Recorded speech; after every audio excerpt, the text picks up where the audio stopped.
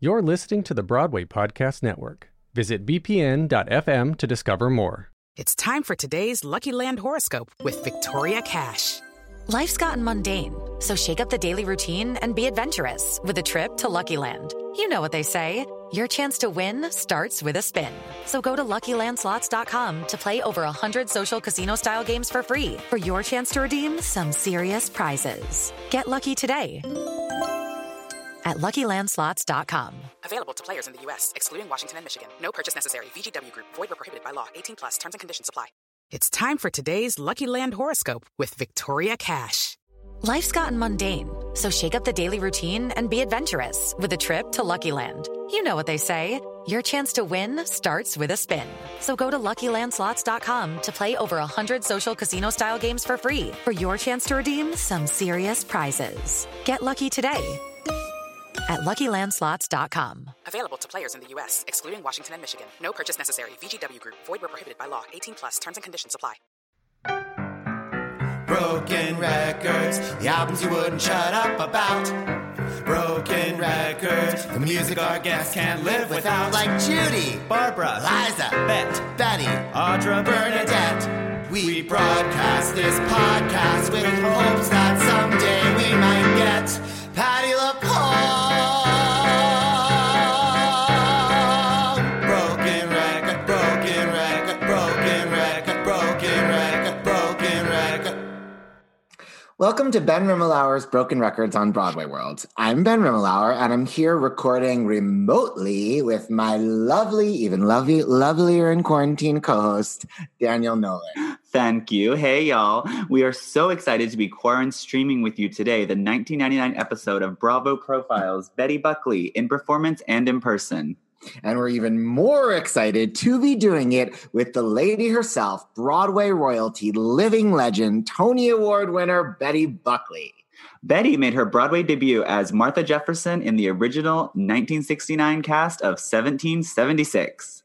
Hi, hi, hi. What are you doing? I'm singing her song from 1776. He plays the violin. Here you are.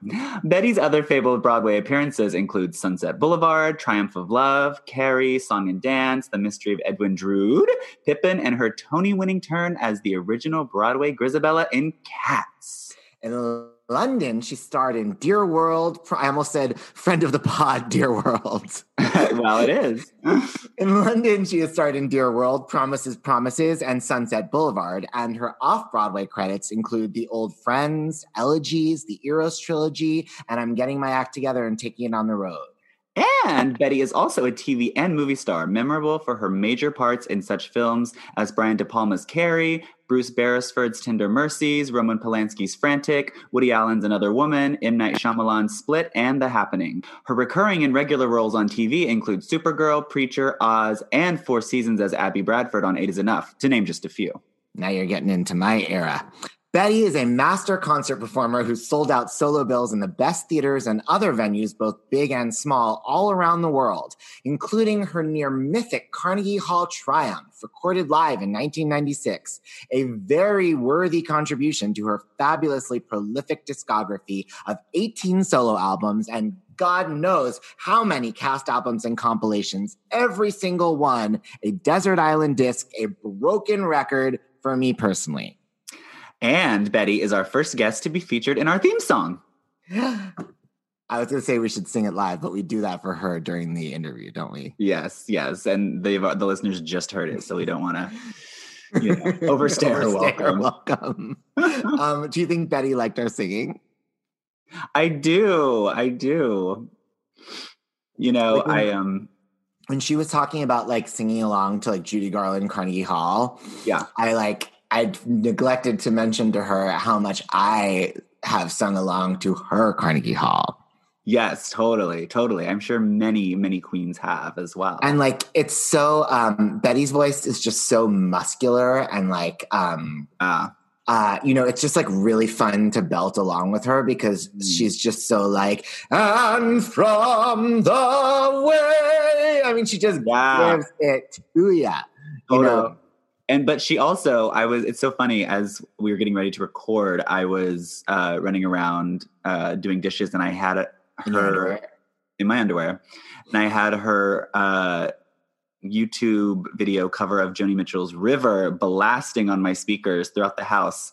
And it's so crazy because she makes it her own, yet it still maintains that like she does the and it's like so beautiful. And she kind of, it's not like just a piano version like the original Joni was, but it has those jazz elements that she weaves throughout it with her with the orchestra, the arrangement. And it's all that what she was telling us about all those years she was playing the bottom line with Kenny Werner and their band. And she would do, and that's on her album With One Look. And there's just so many of those albums are all those amazing jazzy arrangements. Yes. Of show tunes and also singer-songwriter stuff like that. And, you know, more obscure stuff, pop stuff, jazz standards. And the jazz thing, the arrangements are so like, you know, Joni Mitchell around like, you know, Court and Spark kind of onward and until you get to some of her more experimental stuff. But it really has that flavor to it. And it just really reaches down and just like grabs my romantic little heart and squeezes. Well, you have to listen to, actually on that same album of hers, With One Look, which was her third album from, I want to say 1994. She sings River, but she also just, you made me think of it when you said romantic. She does this medley of Two for the Road and When October Goes. Oh, I love those songs. Oh my God. And she does it so beautifully. And like, I just remember being like a freshman in college and listening to that album and like looking out the window at like the like leaves changing in the fall, like first semester. And just, she'd be like, the children running home beneath the twilight sky. Oh, for the fun of them when I was one of them. And it just like, she was talking to me. And when October goes, the snow begins to fly above the smoky roofs. I watch the planes go by, the children running home beneath a twilight sky. Oh, for the fun of them when I was one of them. And okay, this is my confession. All that Joni, actually, there's two on that album. When River and A Case of You. Oh, Case of You. Yeah. And both of those, I knew the Betty Buckley version before I knew the Joni Mitchell version. And I still really, the Betty one is the one that sounds like the real one to me. Betty was like the gateway drug. Judy Collins to Joni instead of in the way that Judy was totally like all like my mom and like all like the teenage girls who like listen to Judy Collins like pop LPs and that's how they found Joni. Yeah. Like for me, that was Betty Buckley. You're like, oh, that's Betty Buckley's song. So many songs though. Like, I mean, so weirdly, like the whole, like Hank Williams, she does on that same album. I love that album. She does a really beautiful version of I'm So Lonesome I Could Cry. And like, that was the first one I knew. And like, yeah, it's amazing. You know what song of hers does that for me that I listen to all the time is that song Get Here. You can reach me by railway. You can reach me by railway. You can reach me by trailway. You can reach me on an airplane. You can reach me with your mind. You can reach me by caravan. Cross the desert like an Arab man. I don't care how you get here, just get here if you can. But yeah, it's so good. I listen to that all the time. And then I also listen to, in the summer, in Fire Eye, I listened a lot to the one that they talk about in the documentary that she sent to... Oh, yes. Betty Buckley, 1967. So she had made that, like, I don't know, did she do it in a mall? You know, it very much, It's the Betty Buckley equivalent of that record Barbra Streisand made, like where she sang like Secondhand Rose with her mom. For the record. Yeah, and then later on it was released.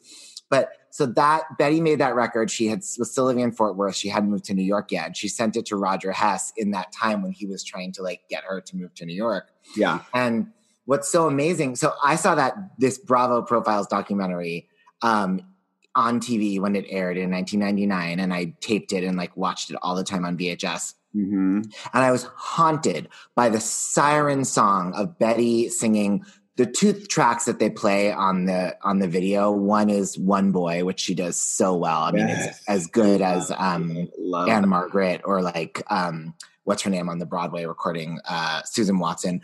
But then she sings a song which I did not know at the time, but they only played the English half in the Bravo Profiles. But she's like, "Love me with all your heart. That's all I want, love." And that was my siren song. Like Betty's young voice belting that out in that like just high bell tone, kind of just pure, sweet, but like really kind of like ballsy still way. It was so alluring to me. And all I wanted was to find that. And I would just like search everywhere. And of course it didn't exist. And then I met Roger Hess when he came to see Lonnie in a class act. Mm-hmm, mm-hmm. And I was like, oh my God, please, you are the one she made that tape for. He's like, oh yeah, I have it. I treasure it. And I was like, I need a copy. And he was like, well, maybe you'll get one. Oh. And then I kept bugging Lonnie and being like, did you ask Roger? Did you ask Roger? And he was like, yeah, Roger says he can't do it. It was private from Betty to him. So that was like in 2001. And then in 2006, I think it was, Betty released Betty Buckley in 1967, that entire album, which is all gold. Yeah. And still my favorite track is the one you're talking about where she sings, I guess it was kind of a popular song in the 60s, Cuando Caliente el Sol. Yes. And Betty sings it both in English and in Spanish. And she sings it in Spanish slow, and then she speeds it up to do that thing. And I just love it so much. Cuando calienta el sol.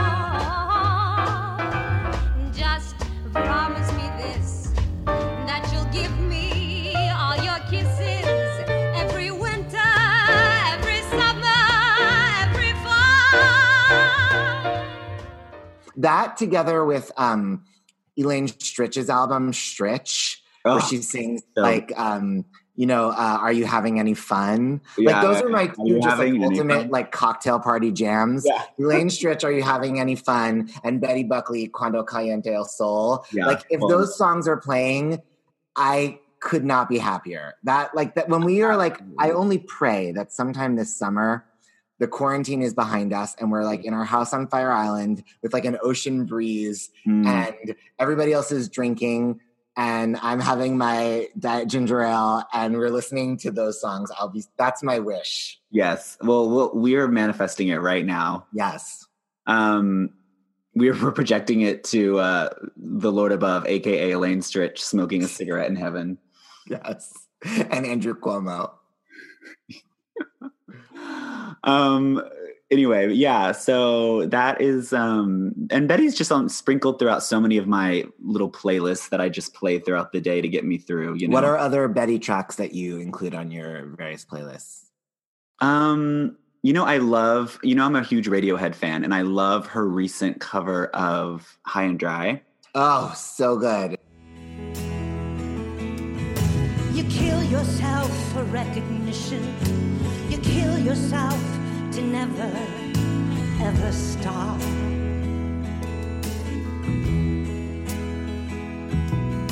You broke another mirror. You're turning into someone you are not. Don't leave me high. Don't leave me dry. Don't leave me high.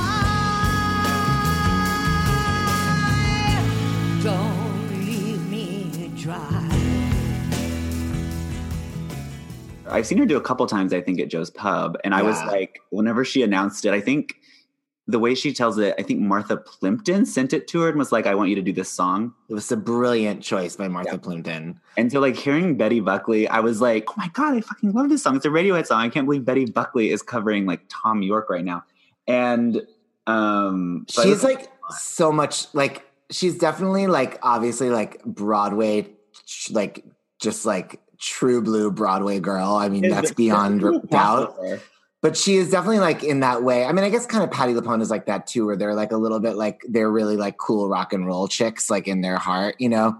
And although, well, this you're not going to like, but you know, I'm so obsessed with the Bette Midler recording of the Bob Dylan song made famous by the band I Shall Be Released, which is on her second album, self-titled. Yeah.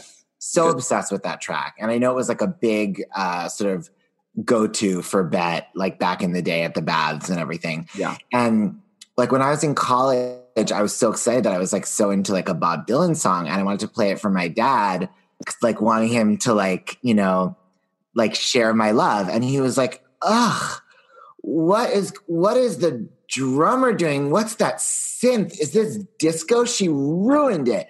And I was just like so sad and offended. Oh, Benji. And so cut to, this was like summer after freshman year of college. Cut to like later that summer, I am like home alone at my parents' house. And I'm blasting on the living room stereo Betty Buckley's then new album, The London Concert, another fabulous live album of hers. And she does on that album with the BBC Orchestra this amazing arrangement of Unchained Melody. Oh, yeah. And it just like builds and builds, and it's just like so beautiful and rich and big and just fantastic. And so I'm just like dancing around the living room, and Betty's just like, lonely rivers flow to the sea. And I'm just like getting my life. And I didn't realize my parents had come home because like it was so loud. And the song's over, and like my dad's like, that's fantastic. Who is that singing? What an incredible cover. I think that's even better than the original. And I'm like, go fucking figure. He won't get into Bette, but he digs on the Betty. Listen, I love that. You know, it really, but it jibes with what you're saying about her High and Dry too. You know, she just has a way into like the emotional truth of a song that transcends genre and style. Totally. And I like that about her because she's, you know, she's, like you said, a true blue Broadway performer, but she's also so, you know, it's not about the biz, just the biz for her. It's about the art, and she's an artist. She's not just she's very not showbiz, I feel. Exactly, yeah. So it's, I mean, I think that's what she was telling us, like, about, like, how Hello Dolly was difficult for her. Because, like, Jerry Zaks is so showbiz, and that show is so showbiz. And, you know, I think that's why she felt like it took her a long time to, like, feel like she could enjoy it, you know, because I think, like, that's not what her go-to is. Her go-to is, like, something, you know, just deeper, darker, more twisted and complicated, you know? Yeah. And it's, you know, she is not afraid to go in deep and dig deep and find, like, she tells that story about when she decided on her interpretation for Grisabella, when she saw that homeless woman with all like the makeup on the street, like. Although interestingly, we shouldn't say it's all about darkness, because what she'd said that's so interesting about that is like that she realized that it was about sharing her light, actually. And that's true. And what's that? I actually wrote the quote down on my notebook, but it was something about like, it reminded me of something Lonnie Price said to me when I was scared. I was opening my show, Betty Issues. And I was like, I'd never performed before, and I was like so nervous. And I was talking to Lonnie, and he was like, just remember, it's a give, not a get. You're not going out there trying to get something from the audience. You're going out there trying to give something to them. And that's exactly what Betty basically says about what she learned from this homeless woman. And that Grisabella is like, not, oh, feel sorry for me because like I'm past my prime. But like I want to share with you this beautiful gift that I have and the beauty and joy that I've seen. You know? Yes. And she said something like, you know, Grisabella, no matter how whatever she's become, like she can still see beauty or something like that. And I thought that was so beautiful. Yeah, and Betty doesn't want anybody comparing anything, and that's like harshes her vibe, and I totally respect that. God bless her. She's like a beautiful child of God, and she can like be love and light and hold hands, kumbaya. But we already got the interview in the can, so I can say whatever I want. Betty can't do a damn thing about it. But her version of Memory is so much better than all the other versions. It really is. And I'm sorry, like Elaine Page, Barbara Streisand have fabulous voices and are thrilling performers, but their Memory is like a schmaltzy pop song. And you're right. I mean, Betty sings that song. It's always interesting and compelling and dramatic and even more beautiful and thrilling and powerful than theirs. Like a flower as the dawn is breaking, the memory is fading. Touch me, it's so easy to leave me all alone with the memory of my days in the sun. If you touch me, you'll understand what happiness is. Look, a new day has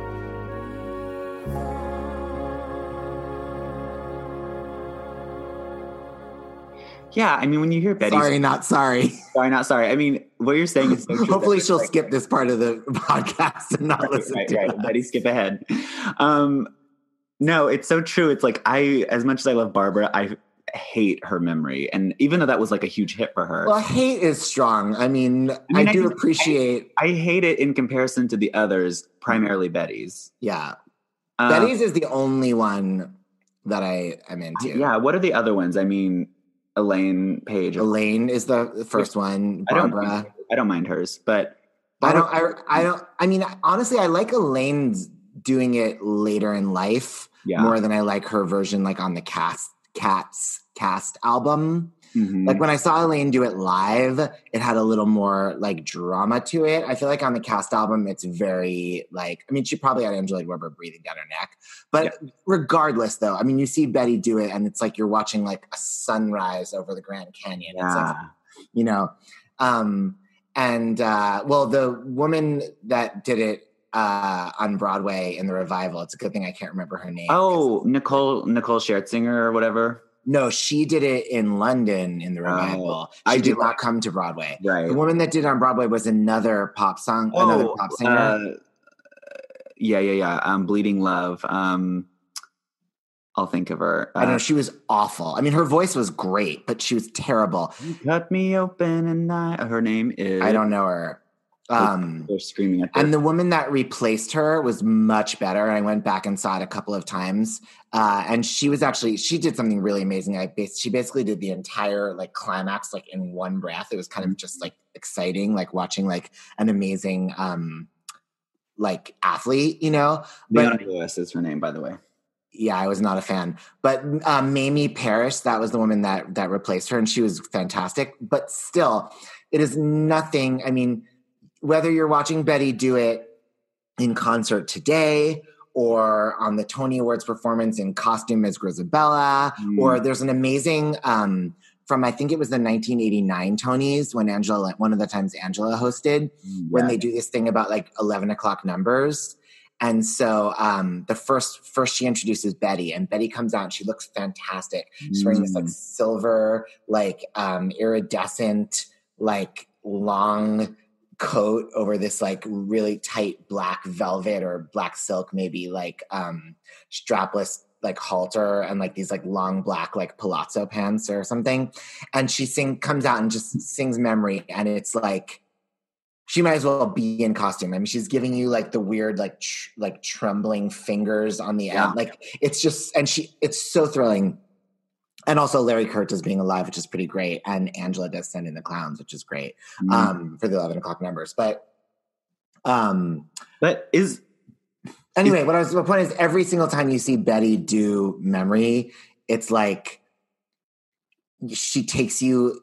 It's weird. I mean, it is very much like Patty doing Don't Cry for Me, that on one hand, she takes you really back to this like moment, like in the play, in the character.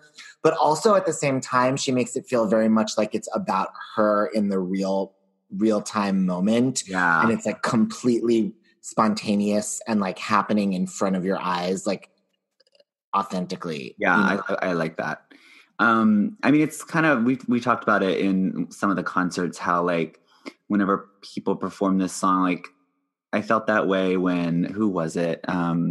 Jerry Orbach was singing Try to Remember. It's kind of like, you need to like elevate it and take it to a new place whenever you're doing a song out of context, you know? I mean, I don't know. Jerry Orbach had that freaking direction of like having to like walk through the dressing room with the camera. I mean, I don't know if anybody could have rescued that staging. I don't know if we should blame him or not.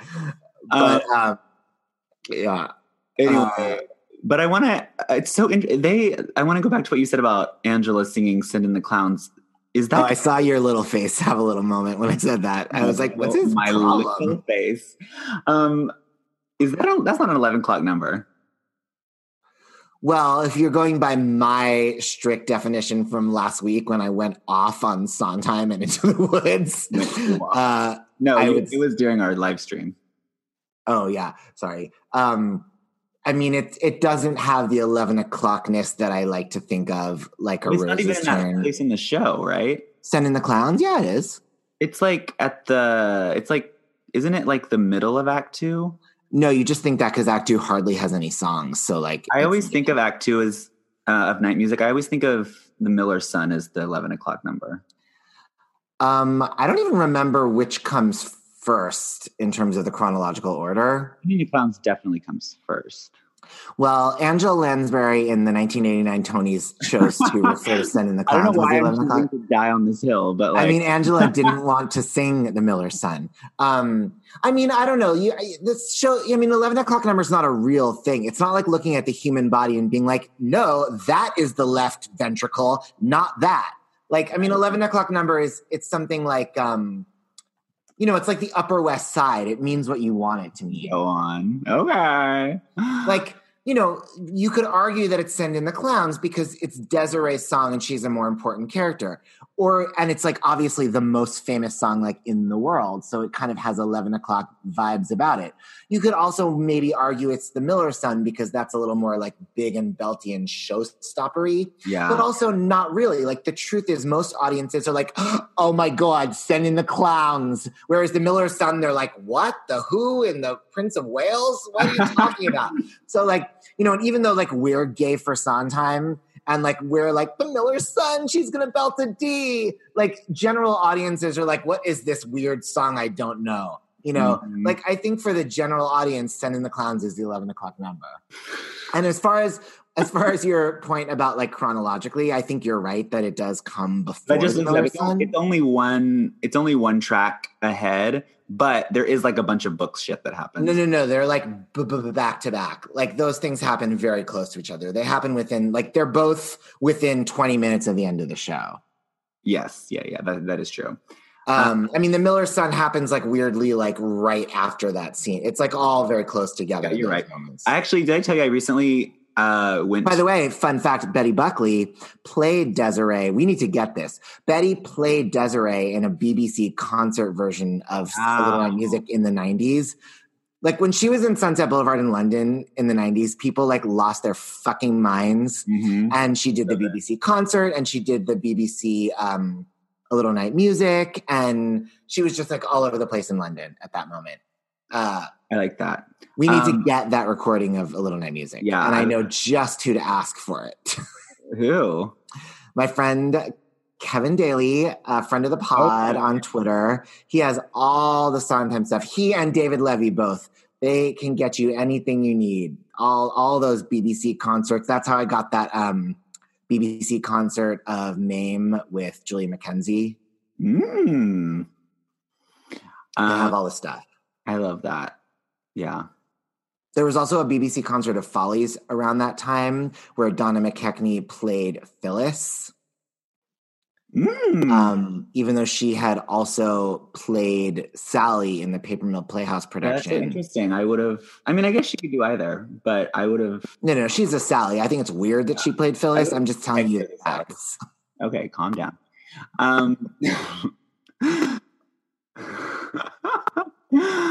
Okay. Anyway, let's wrap this up. Let's wrap this mother up. So long story short, we stan Betty Buckley. For some reason, when I was in high school, I was obsessed with this idea of like Betty Buckley playing Mary Martin roles. Yeah, I like that. And when I was in high school, I believed that Betty Buckley had played Peter Pan on Broadway. I don't know why I thought that. You have to understand this is before the age of like IBDB or anything. But in my mind, Betty Buckley was like one of the great Broadway Peter Pans. And I really wanted her to star in a revival of South Pacific. And I used to agonize in my mind over like when she would do this Broadway revival of South Pacific and who was the right person to star opposite her. For the Some Enchanted Evening guy role? Emile Debec, yeah. Yeah. Because I didn't know opera stars, but I kind of wanted Betty to have a proper operatic base, just like Mary Martin and Florence Henderson had. But I also didn't know the names of any operatic basi. So I was like, hear me out. Could Mandy Patinkin do it? Absolutely not. Correct. Anyway, okay, well, let's talk to Betty Lynn B. Broken record, broken record, broken record. It's Betty Buckley. How are you?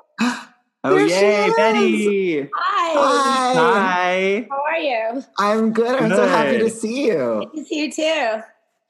You look beautiful, Betty, in You? your Oh home. my God, I put on lipstick and makeup for you. Oh my God. I'm honored. I haven't had any on for days. You and Ben are both wearing competing athleisure brands. I know. So I do have to. It's like We have different corporate sponsorships. it's the quarantine. That's right. How to stay engaged. I'm obsessed. Oh, by the way, I was texting with, I don't know if I've ever told you that I'm friends with your niece, Erin.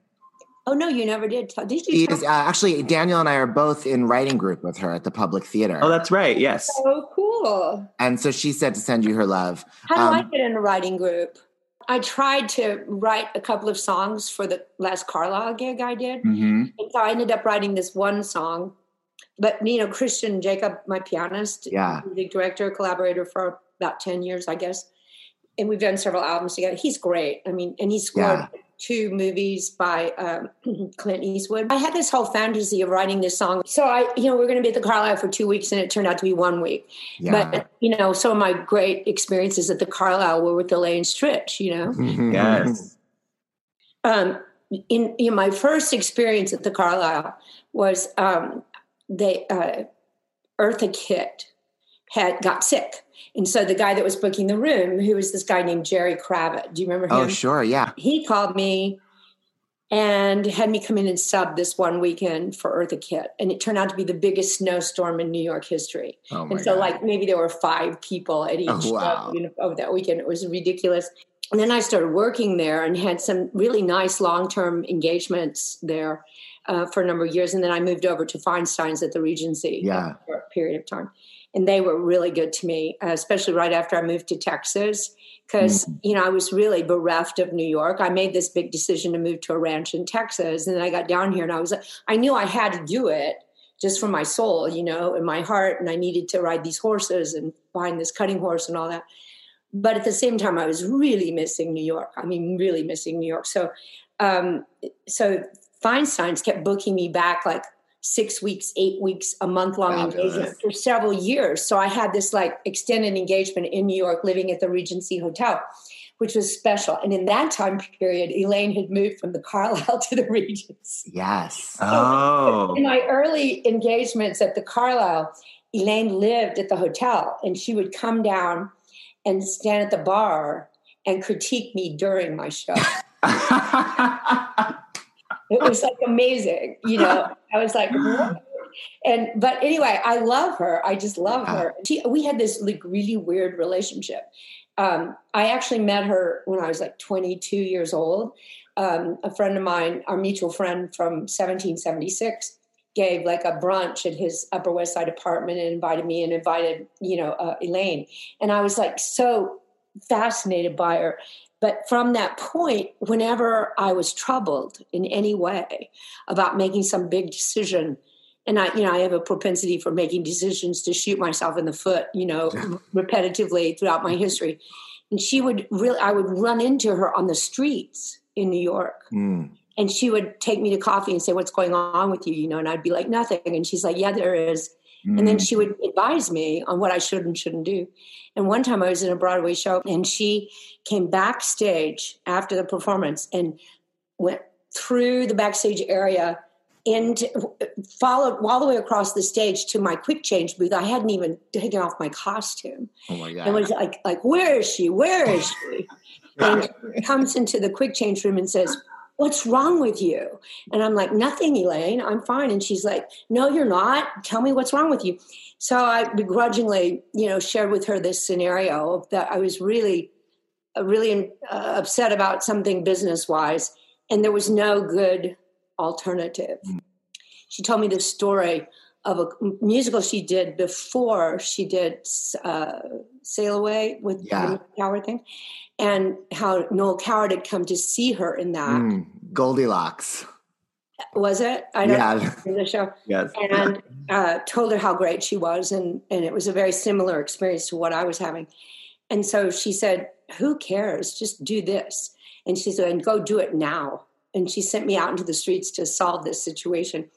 And anyway, I really think of her. People said, "You should write a book." And I think I would call it Elaine Stritch is my guardian angel, because so I wanted to write this song. So I wrote this. I haven't written, I used to write songs as a hobbyist. You bought my baby. I don't think I don't know. I'm very judgmental of my lyrics. And so I tried to write this thing and Christian wasn't having it. And I wrote these two pieces. One was about Elaine Stritch and the other was about this experience I had watching Judy Collins at the Carlisle. And I thought it'd be really cool to have these two songs. Yeah. So I finally got him to write the music for the Elaine Stritch song. And he didn't really get my other song. And it was more like it's a very sweet little story. It's like more like a story than a song. We finished the song for Elaine Stritch and I debuted it at the Carlisle. It was really cool.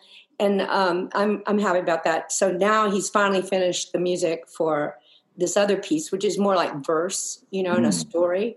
And it's really lovely. And I want it to be like an animated short. I'm now looking to try to play it as an animated short. I love that. But anyway, this is all about the writing thing. Yeah. Right? So I thought about these two scenarios, these two songs for months before I sat down and started working on them. And then when I started working on them, I would spend hours in a sitting just like trying to, and then trying to figure out to explain it musically to Christian. Yeah. And then I would go and suddenly I would have this inspiration on the street of hearing this piece of music. I thought that really fits. And then I'd find it on YouTube and then I'd do my lyric over that piece of music so he'd understand what I was going for. Oh.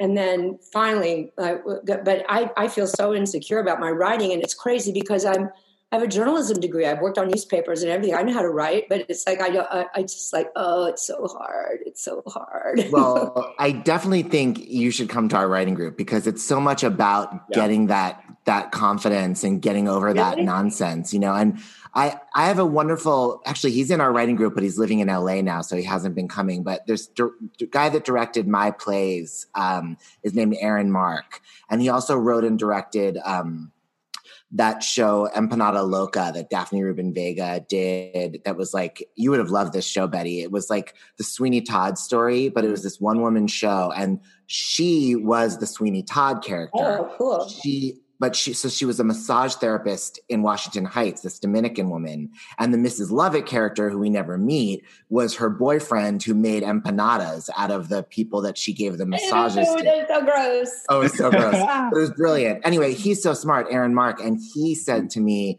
writing happens in your fingers, not in your head.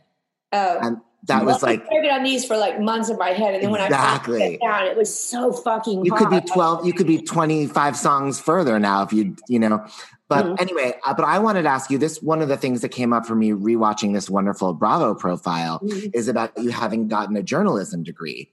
And I'm so curious. I mean, the first thing I thought was, well, even if you hadn't gone and done 1776, even if you hadn't met Roger Hess, if you'd been in journalism, it wouldn't have been too long before you were, I don't know, hosting a morning show and next thing you know, in a Broadway musical. You know, I could still see the path. I really owe my career to Roger Hess. It's like, you know, my father was a very strict person. And I'm really glad he was my father because he was really tough. Yeah. He was a lieutenant colonel in the Air Force. And my mother wanted to be a singer-dancer, but then my father wouldn't let her.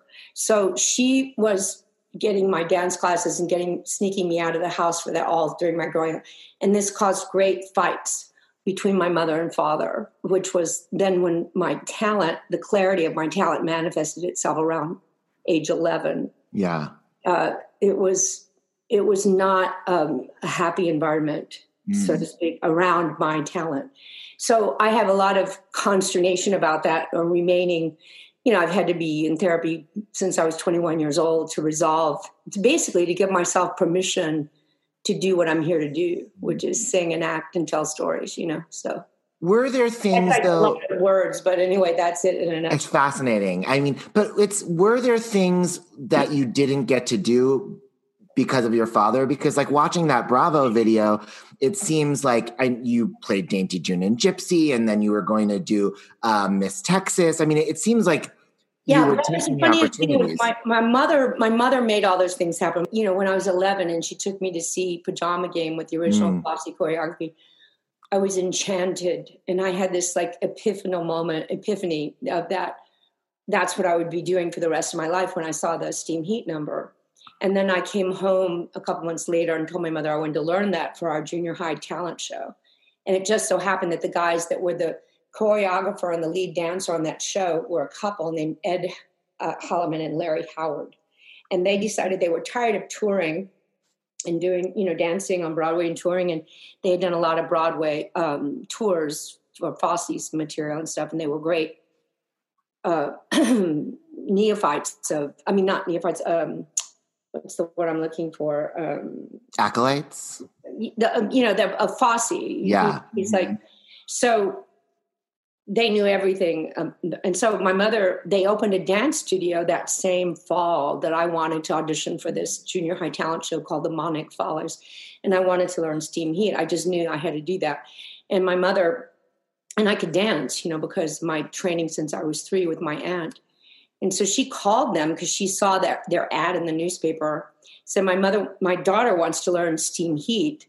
And they said, well, bring her in she booked me a private lesson, and I went in and they just said, you know, can you dance? I said, yeah. And they said, can you sing? I said, yeah. And they said, sing this. I got Steam Heat. So I did, and they said, no, sing it as loud as you can. So I was like, you know, because I knew I had this giant voice because I'd been practicing in my bedroom, you know, like for years. What would you sing in your bedroom? Well, I would imitate. My mother had this amazing cast album collection of every Broadway show, and I loved all that. But I also had, she also had some of the great lady singers. And somehow or another, we got the Judy Garland at Carnegie Hall album, and I could match her note by note and tone by tone. I can sing that whole album. And I was fascinated with the fact that I could sing exactly like Judy Garland, you know, when I was really young. And my other favorite singer was Michael Jackson. And I remember like singing to Michael Jackson's "You've Got to Be There," looking out over this Texas plain. We had a split level house, and my bedroom had a balcony on the back of the house. And I would stand out on the balcony and sing to this plain with this old windmill and stuff, this cattle pasture. And I knew one day, I remember this moment. There was like 2 epiphanies. One was when I saw Steam Heat and knew that's what I would be doing, that that's what I was here to do. And the second was when I was 13, after I had started performing all the time. Well, what happened was I learned steam heat from these guys, and they took me on as a student. I studied tap, ballet, jazz with them. They choreographed steam heat with all the original choreography and all the hat tricks and the whole bit. My mother had this little tiny black suit made with a bow tie, and I had the little tie shoes and the whole bit, and I loved it. It was so cool. And I did the number they put me on right before the Senior Girls Can line, and I'll never forget that breathless silence of an audience. And then everybody went crazy. And that was the beginning of my being an 11 o'clock number specialist. That's what I do. I'm the 11 o'clock number specialist. And so I remember running off stage to this big ovation, and the principal, Mr. Bostwick, was like, go back, take another bow. And so I ran back out for my curtain call. It was so much fun.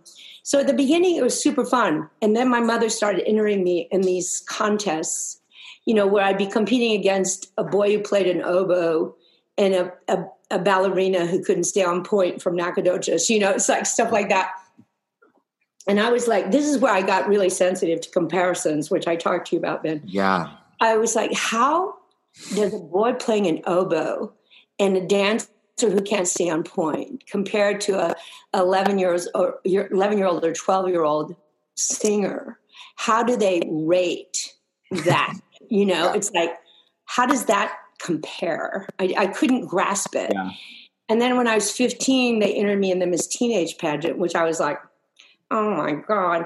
And my dad approved the pageants, which I never understood. I never understood the hypocrisy of that, because I was like this budding young feminist, and I didn't really find a language for my feelings about feminism. Like, I observed the indiscretions of our neighbors, this guy was having an affair on his wife, and I was their babysitter, and I was just like, and I couldn't understand so many, like, why were women given this certain set of principles or a moral standard, and men didn't have the same one? I couldn't understand that, because as far as I could see, we were all equal. I didn't like the pageant thing, and then I was recruited when I was 18 for the Miss Fort Worth pageant. I didn't like that, but I got Miss Fort Worth, and then I was in the Miss Texas pageant, which was like a 4-day event or something, and I didn't like that.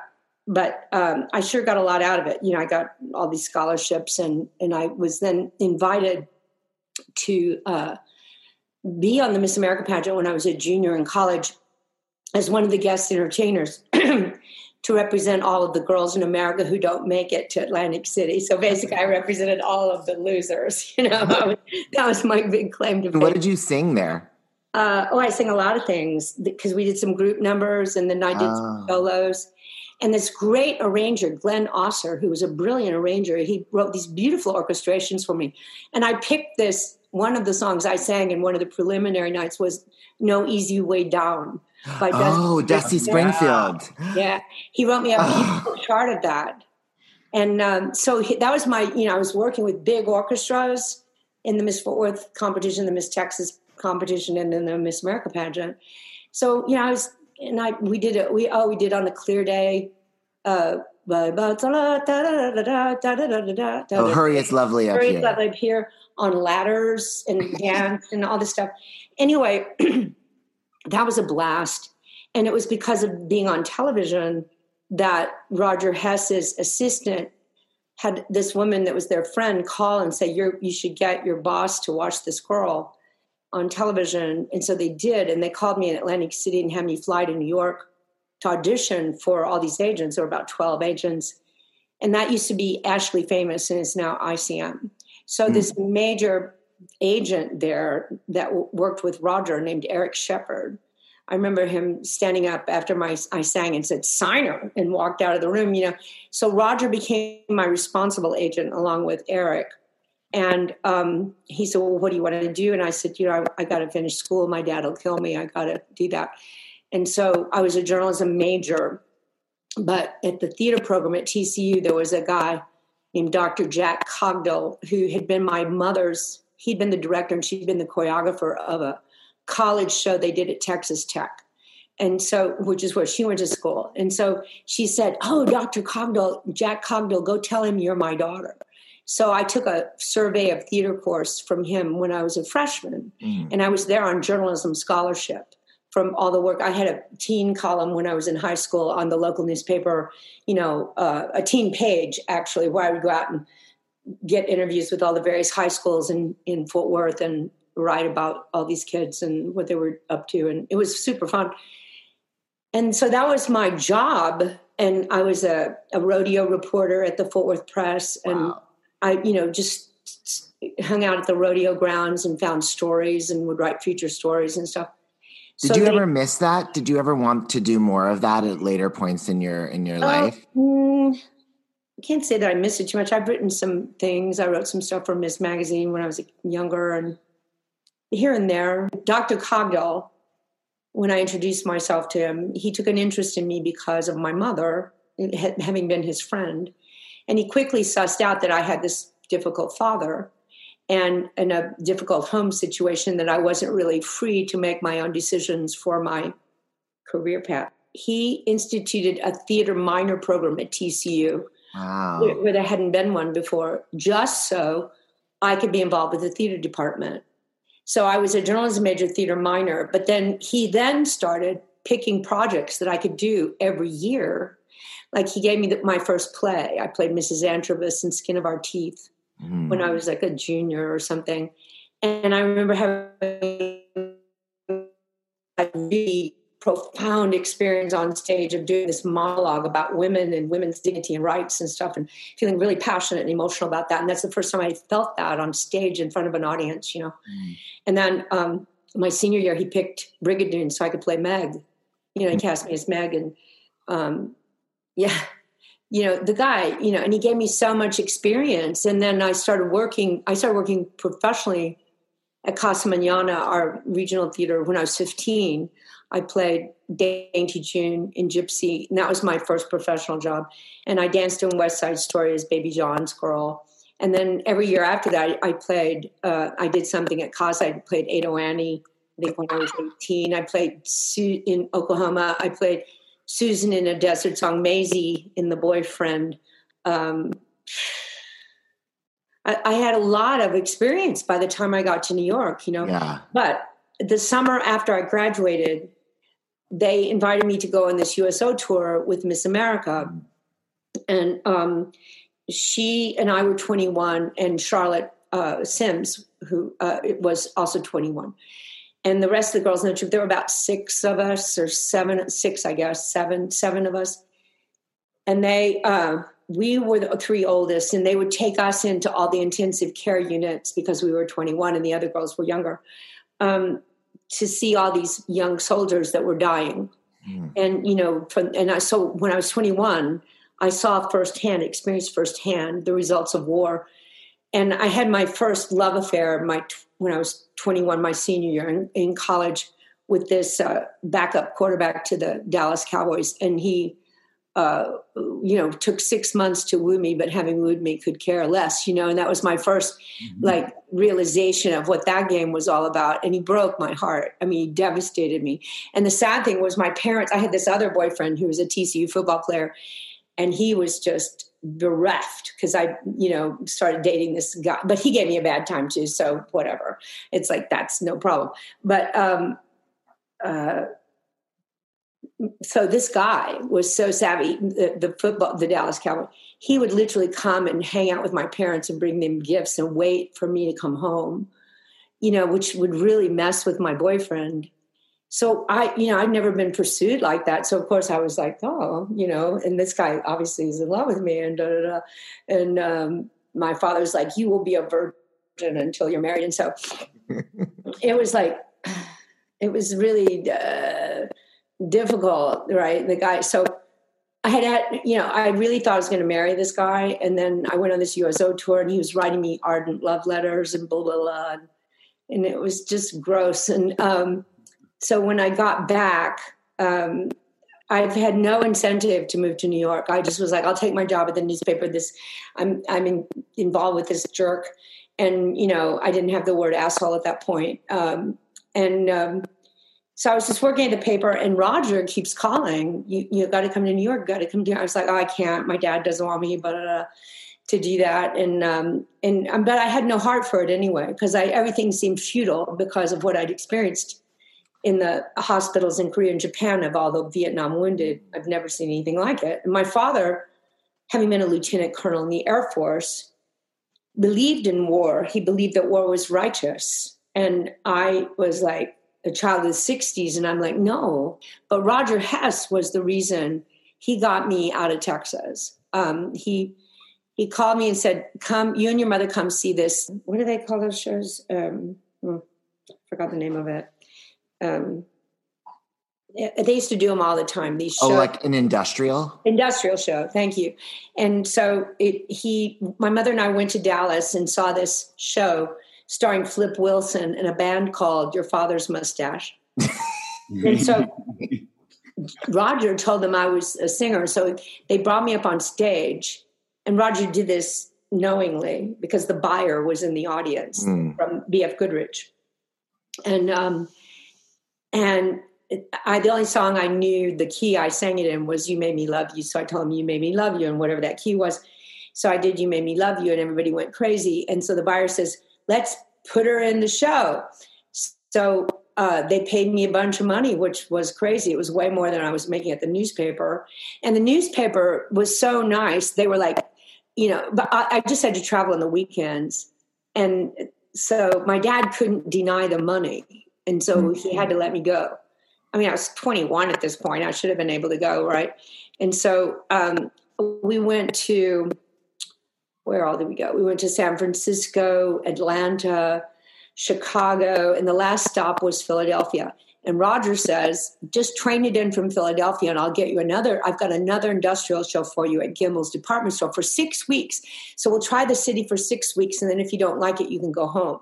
And again, for good money. So I called my newspaper and I said, I've got this job for 6 weeks. And they were like, go. Because the only people in Fort Worth that didn't want me to go do this was my dad. Everybody else was like, yes, you've got to go sing on Broadway. And, because I knew, that's why I forgot to tell you my other epiphany when I was singing on the balcony to Michael Jackson, You've Got to Be There. I was 13 and I had this epiphany of who I would grow to be and how my voice would sound and how it would affect people. Mm-hmm. And then years later, when I was 35, and I'd done the cast album for Cats, and the engineer and the producer brought the album into my dressing room at the Winter Guard for me to hear the final mix. And I'd been very frustrated on the recording session because I didn't think I sang it as well as I knew how to sing it. I just felt a lot of pressure, and I was like, and so I didn't like it. And they were fine. They were like, we've got it, get out of here. And I'm like, no, I've got to do it again. It's not good enough. And whatever. So I was really dismayed. I thought I hadn't done it well. So they brought it in and played it for me. And I was like, oh, okay. And then I had this remembrance of my 13-year-old epiphany. And I remembered the moment standing in the balcony door and looking out at the plane and how I knew that I would grow to be this kind of singer, and I'd have this voice that would affect people a certain way. And I'd studied at that point for 13 years with Paul Gavert, who's an incredible teacher. And so learning how to sing Memory in Cats brought me through the doorway of my potential that I'd been studying for so many years to learn how to do. But it took a long time. And finally, there it was. And I heard it and I was like, oh, it took from age 13 to 35, but there it is. And then suddenly learning how to do Memory with, the direction of Trevor Nunn and working with Andrew and wonderful Gillian Lynn and, doing that show. That was I think was my master's thesis. That was my master's dissertation. And I came through the doorway of my potential with that show. And before that, on 8 Is Enough, I did that for 4 years. And that was one of the hardest jobs of my life, mainly because of the producers. They were terrible people and cruel. And so So I kept going to the dailies. They didn't want me to, but I needed to learn how to act better. And I didn't think I was a good enough actress. So I went and You hadn't done Tender Mercies yet, right? That was after? Tender Mercies was shot right before Cats. That late. And then it came out right after Cats opened. So just Carrie was the only thing you had done on camera before Eight Is Enough? So I did Carrie, then Eight Is Enough, and then Cats. But no, then we shot Tender Mercies that winter, and then Cats. And then Tender Mercies came out after Cats opened. So your master's degree was a double major in film and musical theater. That's right. Those are my 2 master's dissertations, and it was after those 2 projects. But see, I've been studying film acting by literally getting to do 29 episodes a year for 4 years, watching my dailies, saying, okay, that 10 seconds over there and that footage, that works. This doesn't. Why? And then at the same time, I was studying with Stella Adler. In LA. In LA and in New York. When I was in New York, I took her acting classes and her script analysis classes, which were amazing. And I learned so much, but I was too afraid to work for her. I would never put my work in front of her.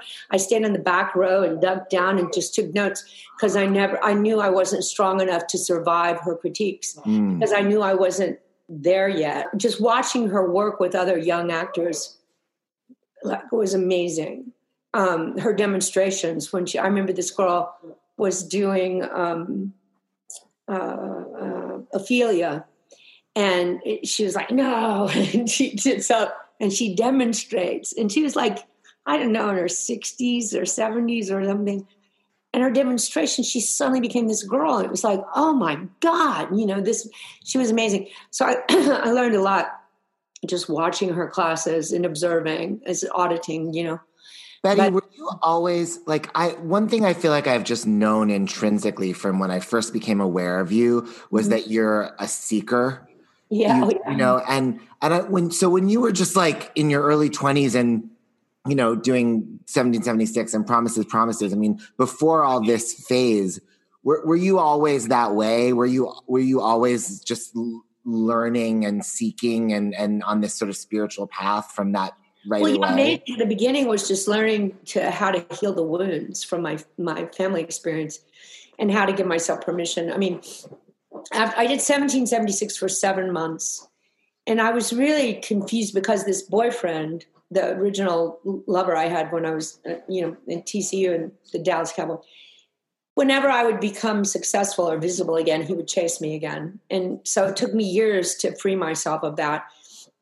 It was like a nightmare. And, but he, it was really an impossible situation for me because I knew he was lying, and I knew, but, it was a horrible thing to extricate myself from.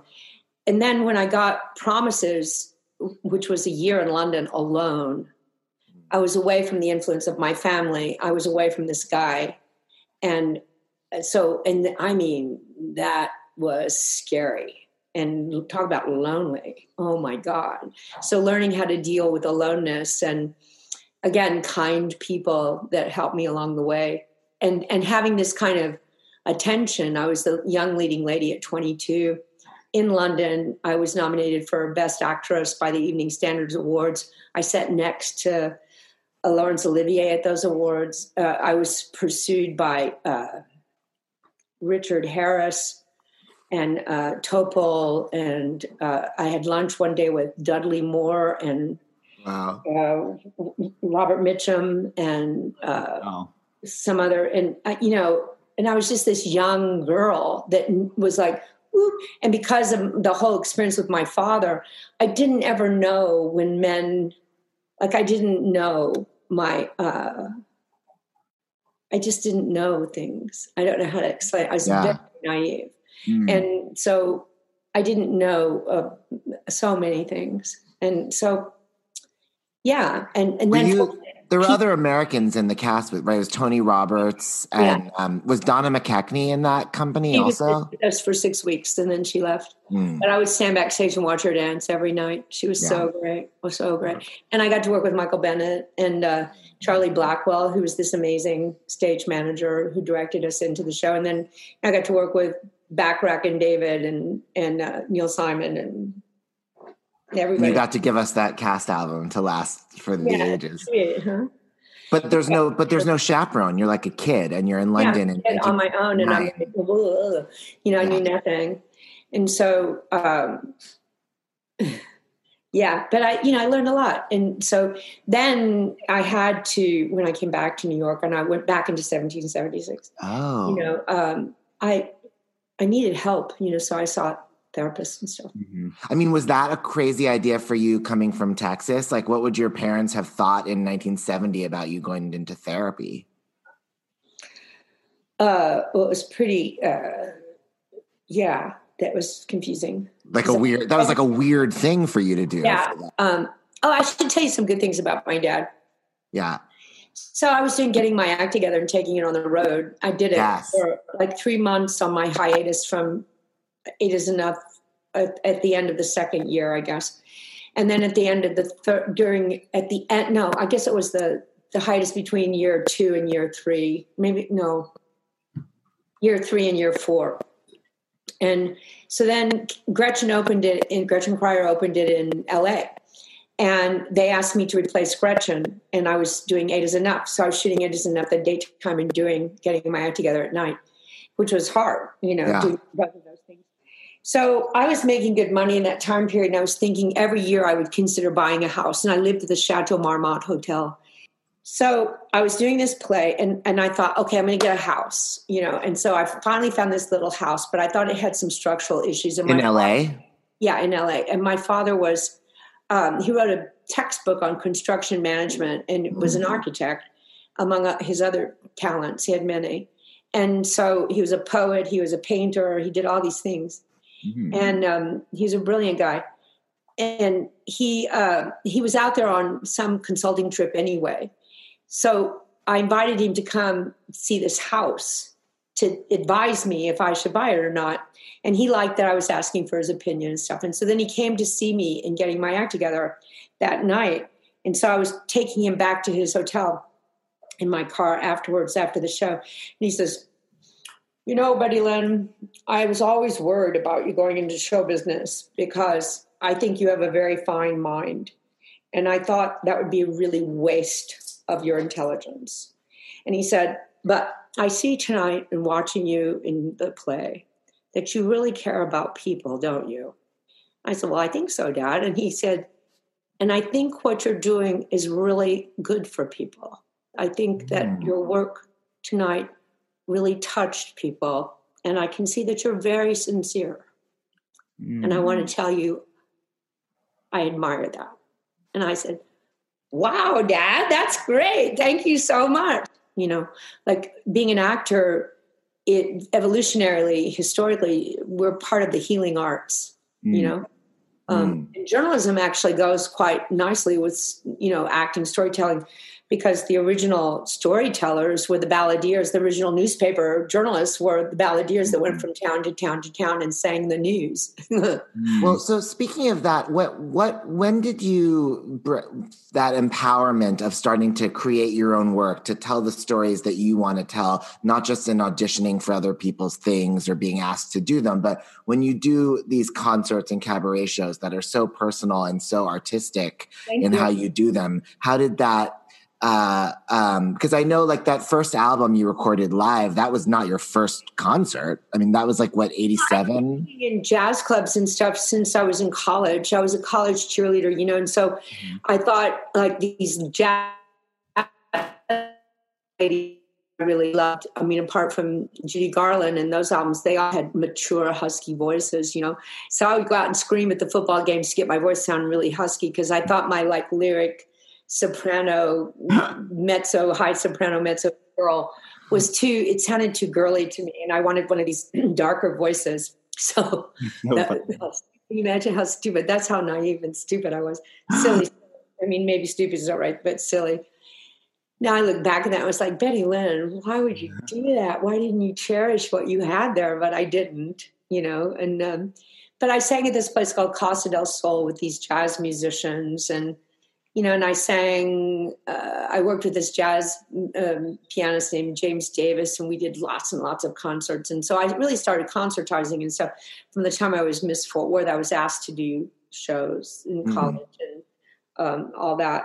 So, yeah, I had a lot of experience doing that. But I guess my first invitation to do cabaret work was well, my first concert was after Cats. I did the Rizzoli album that became, So that really was your first. You hadn't done anything even small? 3-night concert event to raise money for the homeless at St. Bart's Church. And so we had the presence of mind to record them. And we shot them on video too. Nobody's ever released those, but it's kind of like, it's kind of a raw looking tape, the footage and stuff. But so one of the people that was at that concert was Charles Scribner, who, along with his friend at Rizzoli, decided to finance that record and release it. That was my first recording.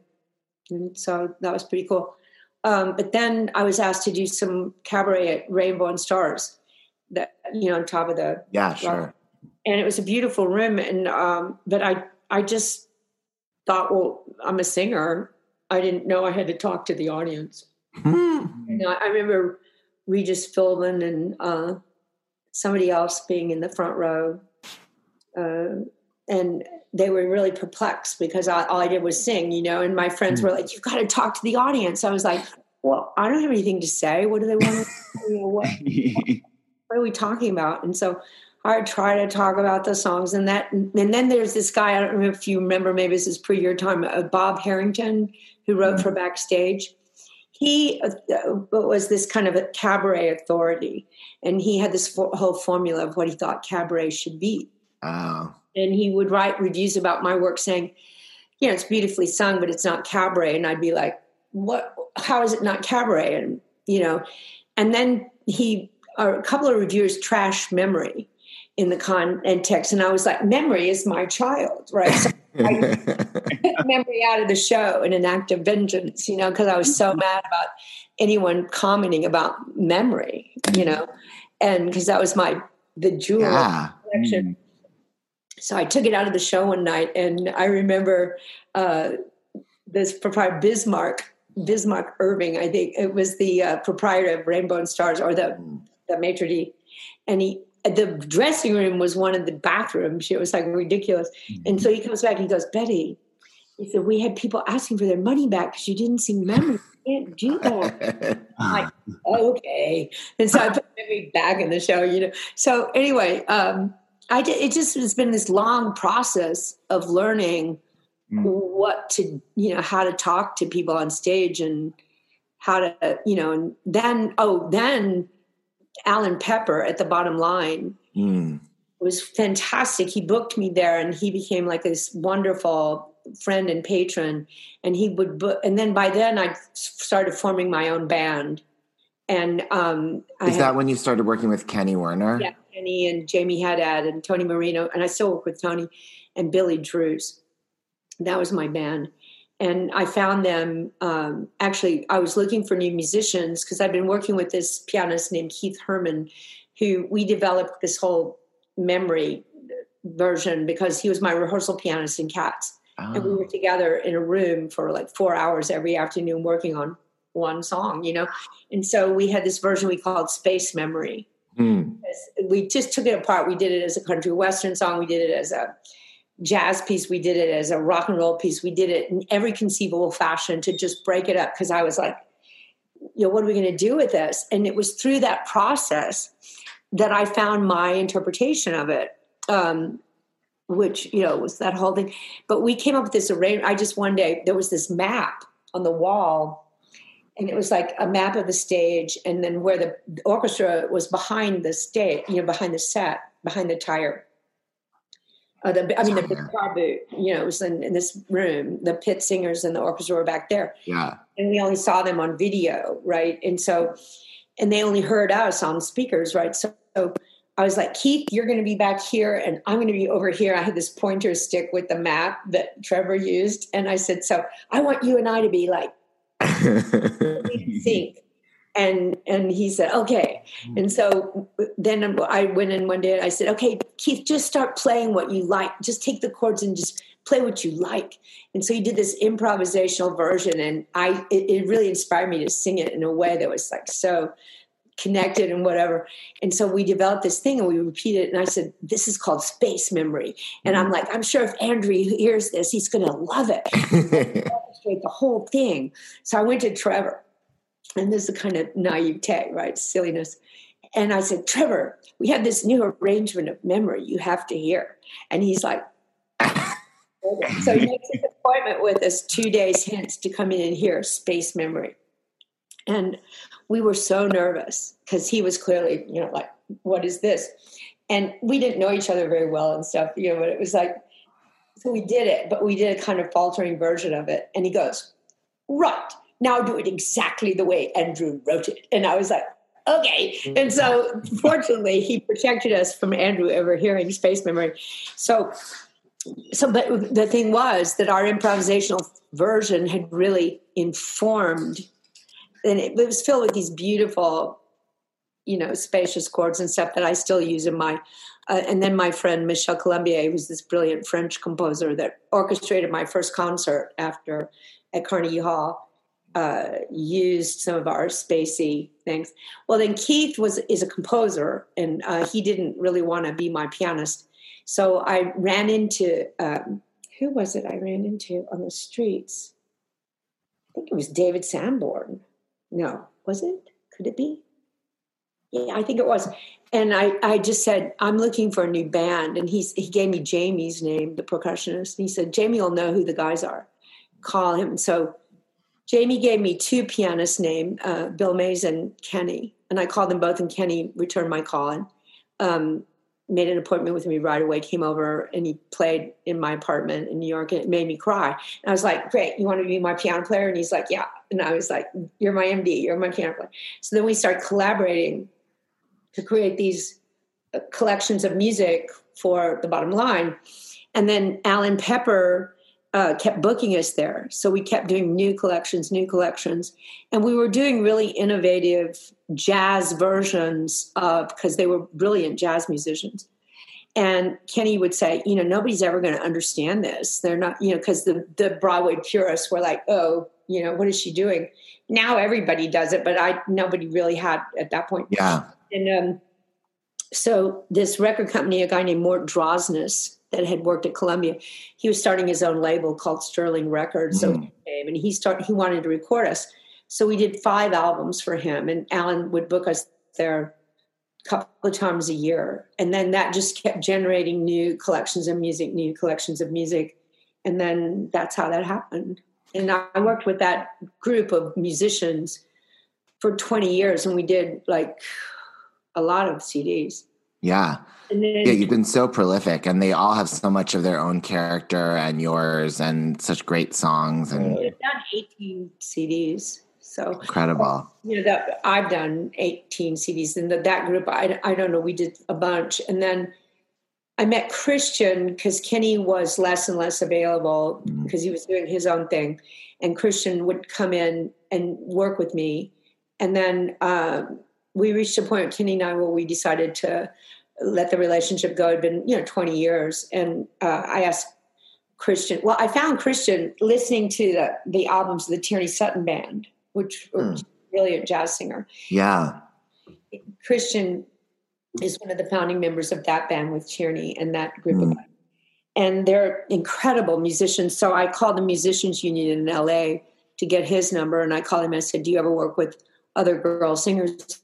He said, yeah. And it's been interesting because most of the time he's available for stuff. It's like there's been very rarely that there's been a conflict. And I found Terry Davis, my sound man at The Bottom Line, and he's worked with me ever since then. So since 1998, 7 or something like that. So that's a long time. That venue is such a loss. I'm so happy that now you're playing Joe's Pub too. Yeah, I love Joe's Pub. It has the same feel.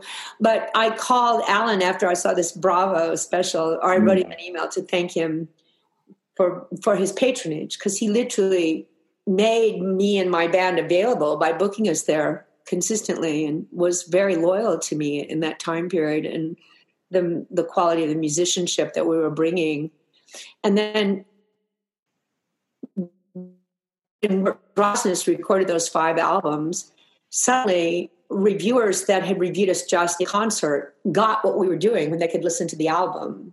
And then we got started, and Kenny had already said, you know, they're never going to understand this until they can sit down and really listen to. Basically, when I first started working with Kenny, we co-arranged everything. And I would say, okay, here's a book of, you know, I would show him this. And I had books of paintings, you know, like by great master painters, like realists, impressionists, surrealist painters.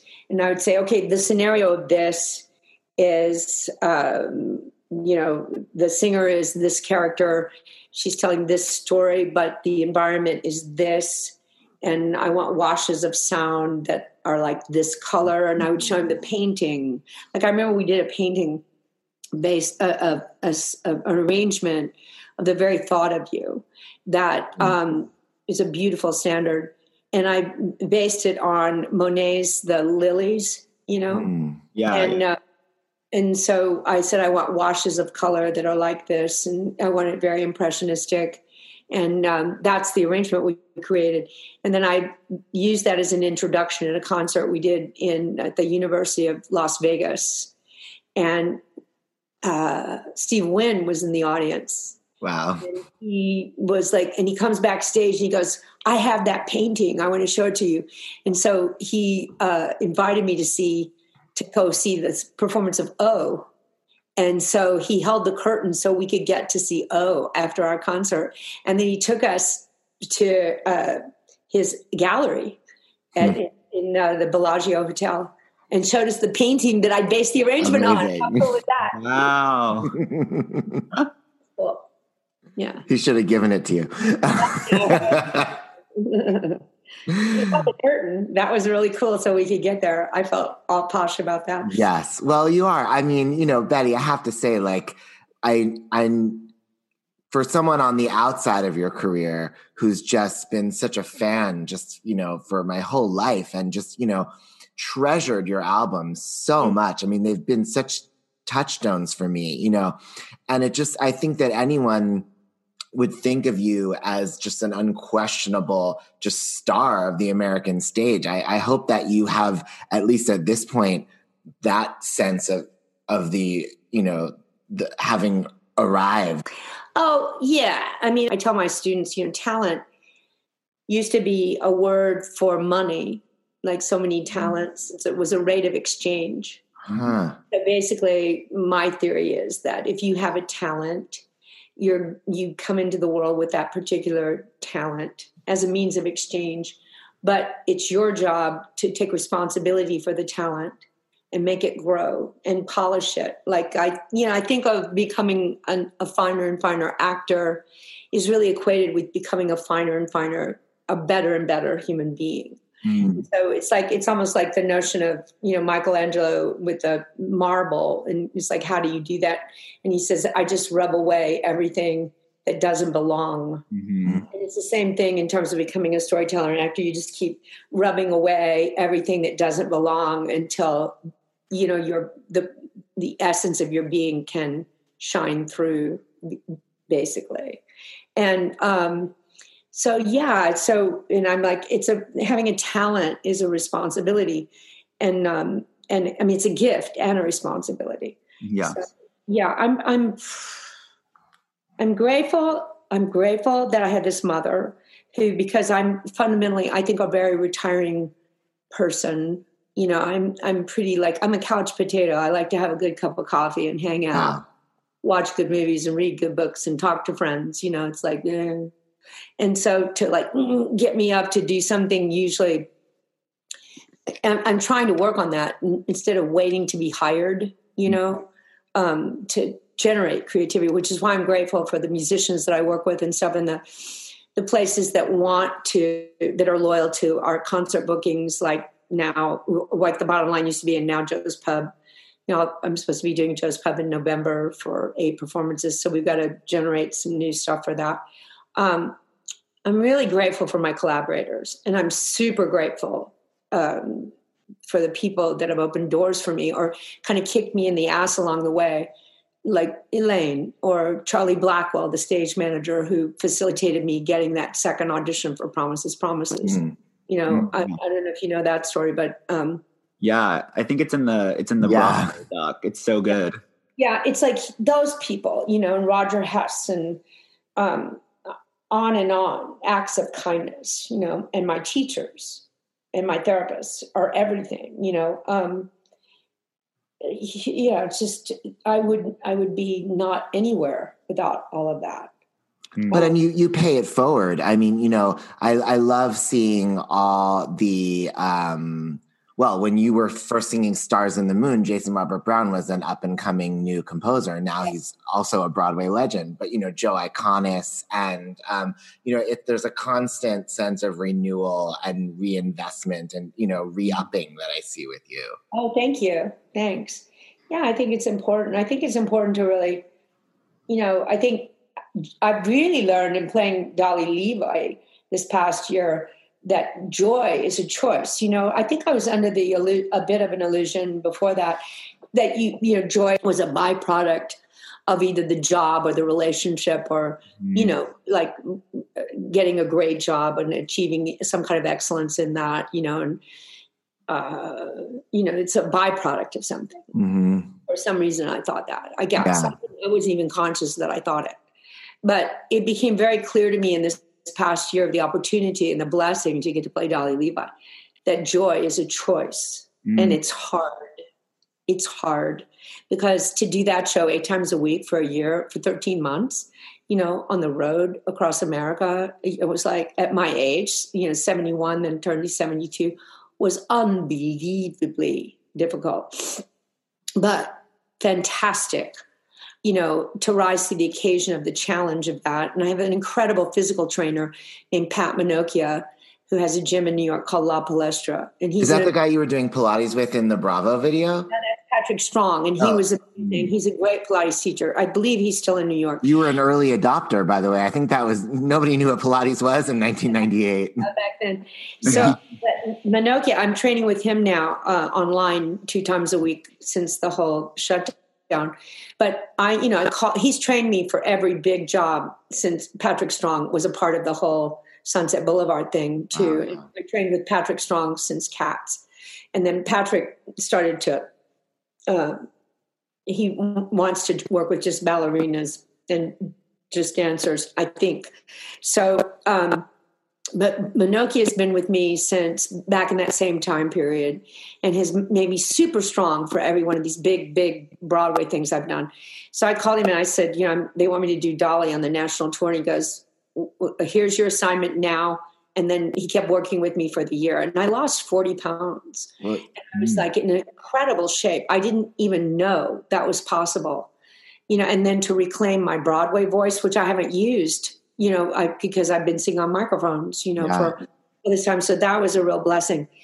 But I was so thrilled I got to see you in it, Betty. And the thing that you said just now about joy as a choice, I mean, it's funny because I know you were talking, I think, about you personally making that choice and going on that tour and the rigors and all that. But that's so much what I guess it really is what the show is about. But it was about what I always say when I tell people how wonderful it was to see you in that part was that, and I love that show and I saw all the Dollies. And by the way, I don't know if I told you this, part 2 of our first conversation when we had lunch, when I was begging you to write a book.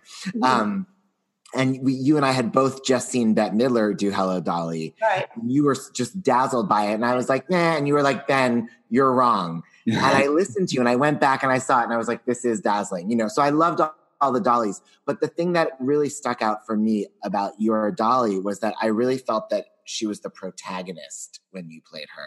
I really just saw this human being that I related to, you know, and when you would sing the songs and I would have that dazzling diva Betty Buckley feeling, it would almost be like an afterthought because I was really watching you go through this experience and literally choose joy. There was a moment before the... Go back and say that again. You just froze. I didn't hear that. Oh, sorry. The dazzling diva Betty Buckley thing was there for me and, you know, in the songs and all that, but it was almost an afterthought to this protagonist journey that I was relating to watching this human being, even though I'd seen the show so many times. And the moment that really stuck out, and it's literally what you're saying, choosing joy, was in Before the Parade Passes By. I think you sang the first part, and then Cornelius and Irene come through, and the world is full of wonderful things. And there was this moment, it must be the staging, I'm sure they all did it, but the way that you did it, where you made the choice to do the choreography. And I saw you with this just very pronounced decision to start doing the footwork. And it was like, the whole show happened right in that moment. It was so breathtaking, and I'll never forget it. Thanks, Ben. Thanks. Choosing joy. Learning how to play that character, and incorporate my specific skill of kind of I don't even know how to put it into words. It was confusing because I felt like I was going to comedy school with Jerry Zaks and Louis. I've learned, I played comedy, but not that kind of specifically timed farce. And so the direction was,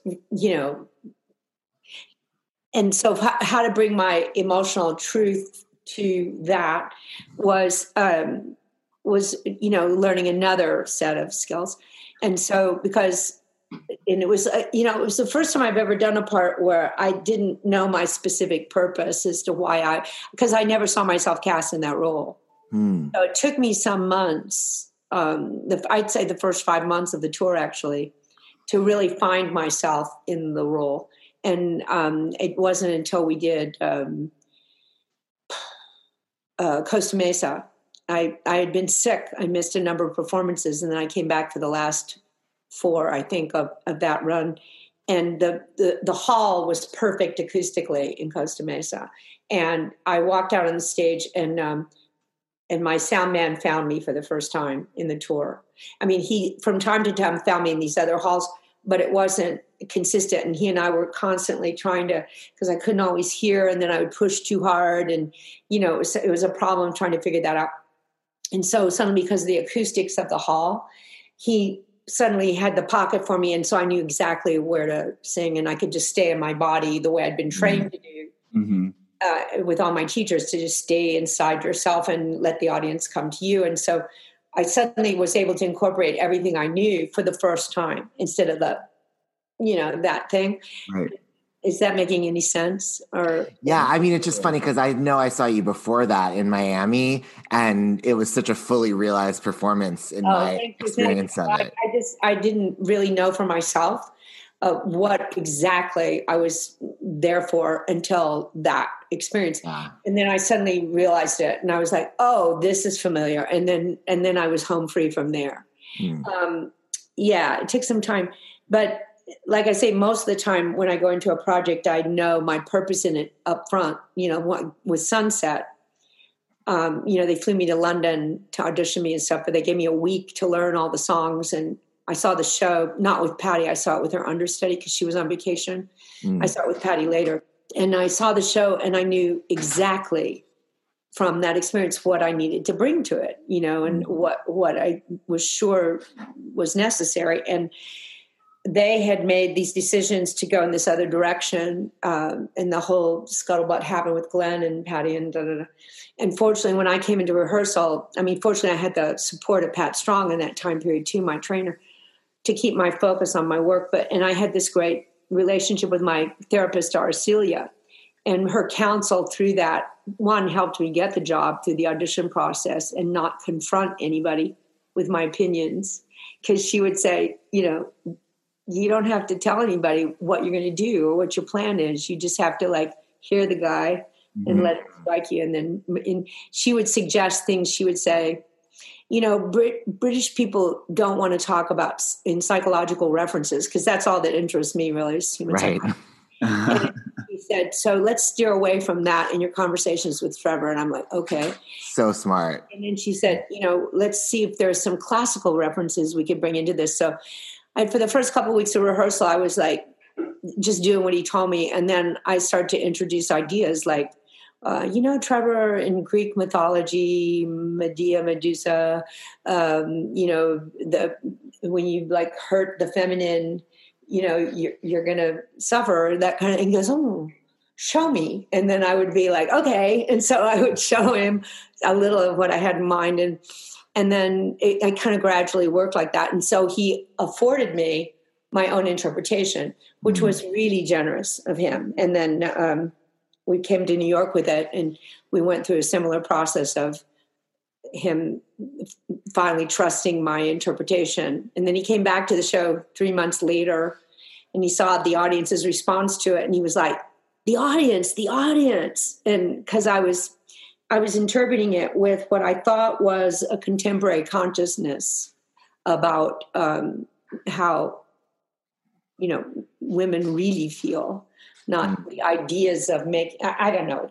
I don't mean to digress into that whole thing, but yeah.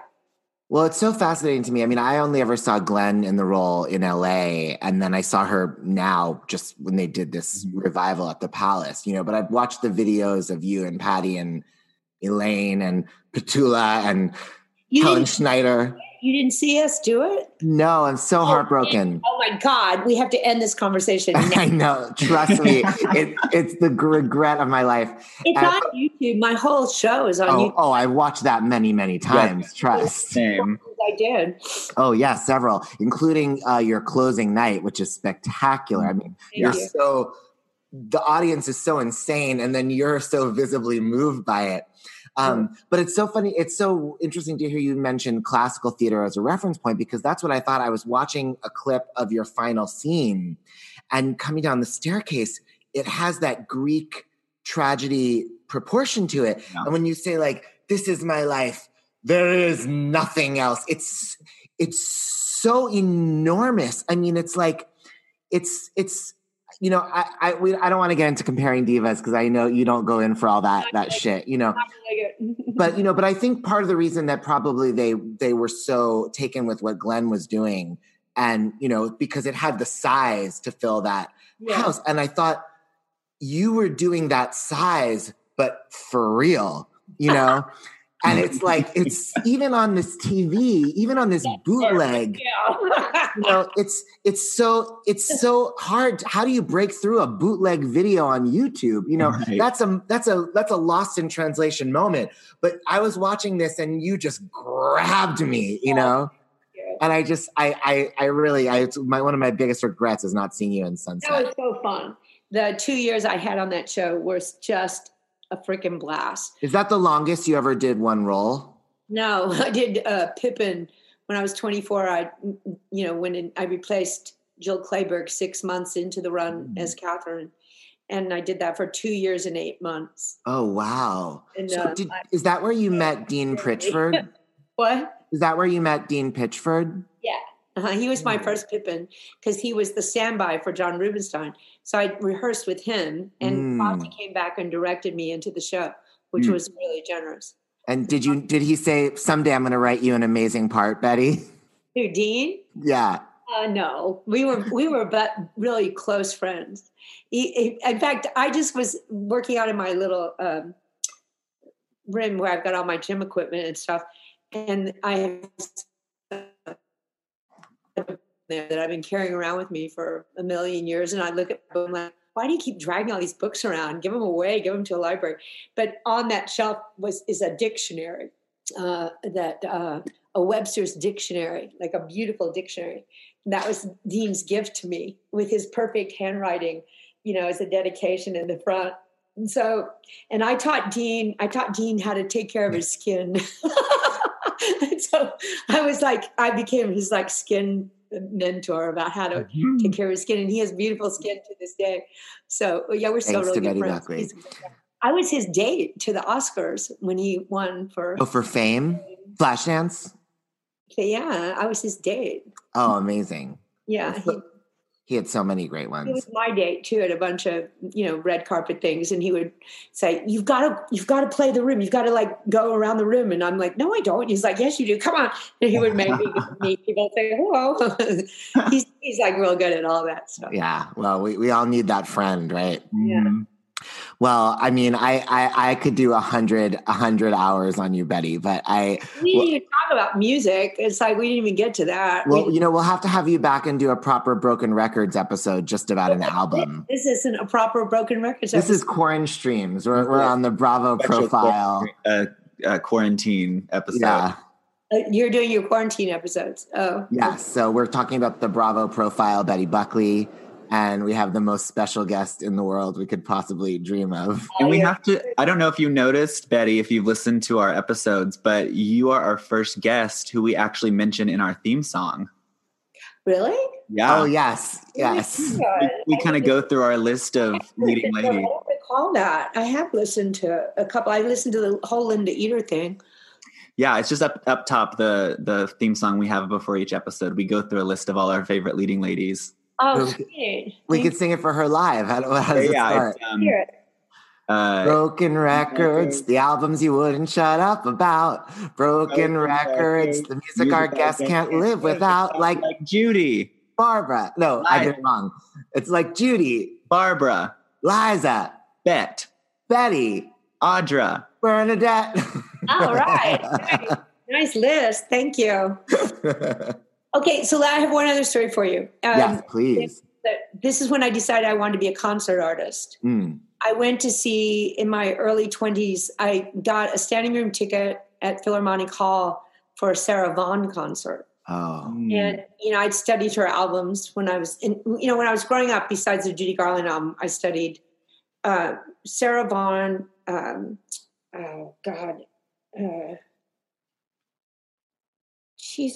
Nancy Wilson,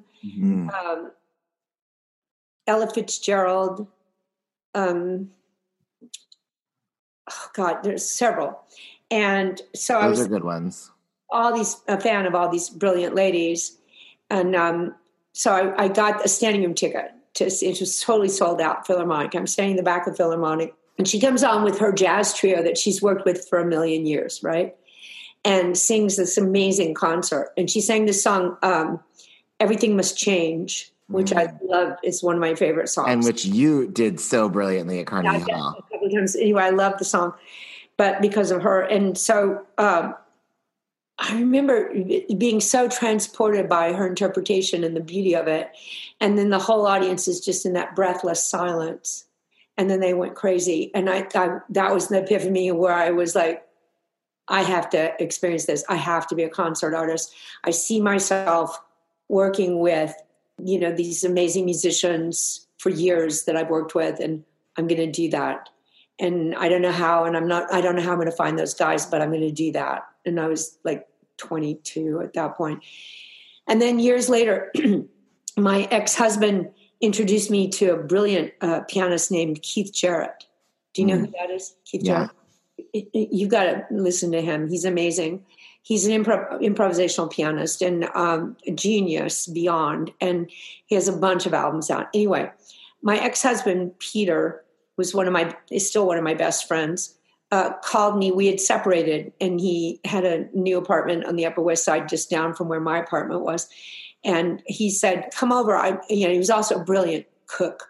He said, I'm going to make dinner and we'll have a bottle of wine, and I want you to listen to this musician. And so he puts this album on, and it's 4 sides of a vinyl records, 2 vinyls, called the Bremen Lausanne Concert of Keith Jarrett. And it's I remember the box, it's like navy blue with green. And I love jazz musicians from the time I was a teenager, from working with jazz musicians in Fort Worth and stuff. And then I'd spend all my babysitting money when I found Brazilian music. And then we had a record store in Fort Worth called Record Town that was run by Sumter Bruton, who was my drummer. And his son was Stephen Bruton, who was this brilliant guitarist that I worked with years later. And we were friends in high school. And it was adorable. This whole family was great. And they still have the Record Town record store at the TCU campus now.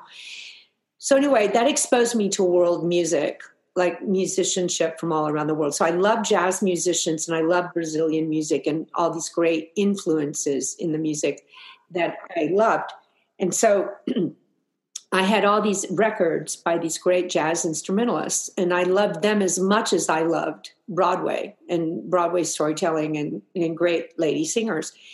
And so Peter had me sit down and he said, because I talk a lot, he was like, don't say a word. We're going to listen to this whole album. And we were drinking this great bottle of red wine and stuff. This is after dinner. And I didn't say a word, and he played all 4 sides of this record. And it just transported me to this other way. You have to study this guy. He's amazing. Anyway, that changed my life. So I became this like Keith Jarrett devotee. And whenever sometimes I've flown to LA to see him play at Disney Hall, but I'm like one of these ardent, passionate fans. And the last time I saw him at Carnegie Hall, I went backstage and I'm in the line and I'm standing behind, that great piano player, pop singer. I can't remember his name right now. Anyway, I'm like all lined up with all these other people that are there to adore Keith Jarrett. And so his wife at that point, he's divorced now, but his wife, he'd been ill and she had nursed him through this thing. And so I was like, oh, thank you so much for taking care of Keith. Oh, Betty, we know who you are. She was really nice. And I was like, Keith, and he's like, very cold, right? And so I've seen him outside at other stage doors, and I'm like, Mr. Jarrett, it's Betty Buckley. Like, I love you so much. And he's like, And so finally, I flew to see him at Disney Hall not so long ago. And I went through the line again. I did the whole thing. And for the first time, he goes, hi, Betty. And I was like, the fangirl made it. I guarantee anytime you can see him in concert, he will take you to a place that you didn't know existed in yourself. And it's definitely a trip. It's like being unbelievably high. It's like unbelievable. It's so beautiful. And it'll take you to this transcendent awareness where you start answering questions about yourself. I've had visions in every Keith Jarrett concert. Anyway, at one of his concerts, I went to see him at Alice Tully Hall. And it was actually a classical concert. He's playing piano with a classical, with an orchestra, classical music. And I had this vision of exactly my band and exactly what I looked like. And I came on stage in my vision and I knew the music that I was going to do. I didn't know what it was. I just knew how it was going to make people feel. And then after that, I ran into David Sanborn on the street and he gave me Jamie's number and I told you all that. And then I found my band right after that. So I believe in spirit and I believe in soul and I believe in the specificity of the guidance that can take you to the next thing. And we have to be aware of the messages and we have to be aware of the signs, and that's all. Well, I hope you're getting a guide telling you to write a book. Well, Betty, thank you so much for doing this. We love you. It's such a treat to talk to you. And Thank you. It was really fun talking to you guys. Thanks for listening to Ben Rimalower's Broken Records on Broadway World. For more episodes, visit Broadway World, iTunes, Stitcher, or wherever podcasts do be. Come back next week for our Quarren Stream of Sondheim, a celebration at Carnegie Hall, an all-star event for the ages featuring Betty Buckley, Bernadette Peters, Patti LuPone, Liza Minnelli, Dorothy Loudon, and Glenn Close. Find them on YouTube via our Broken Records Quarren Streams playlist, as uploaded under the veiled title Musical Theater Master, serenaded by the greats in 1992. What queen came up with that? This one! It's on my YouTube channel. And be sure to check out our new twice-weekly live stream video chat, Tuesday, Thursday, April, August. Available on the Broadway World Facebook page and the Broadway Podcast Network YouTube channel, Tuesdays and Thursdays at 10:30 a.m. This episode was edited by me, Daniel Nolan. Thanks to Emmy-winning composer and lyricist Lance Horn for the Broken Records theme song. Follow us both, Ben Rimalower and Daniel Nolan, on all y'all's socials. That's Ben Rimalower, BenRimalower. And that's Nolan with an E, not Nolan with an A. It's Nolan with an A, isn't it? Hey, it's Leslie Odom Jr. here on the Broadway Podcast Network to tell you about the Rise Theater Directory, a program of Maestro Music. Rise is a national online resource designed to connect and empower backstage and administrative and creative theater professionals from underrepresented backgrounds.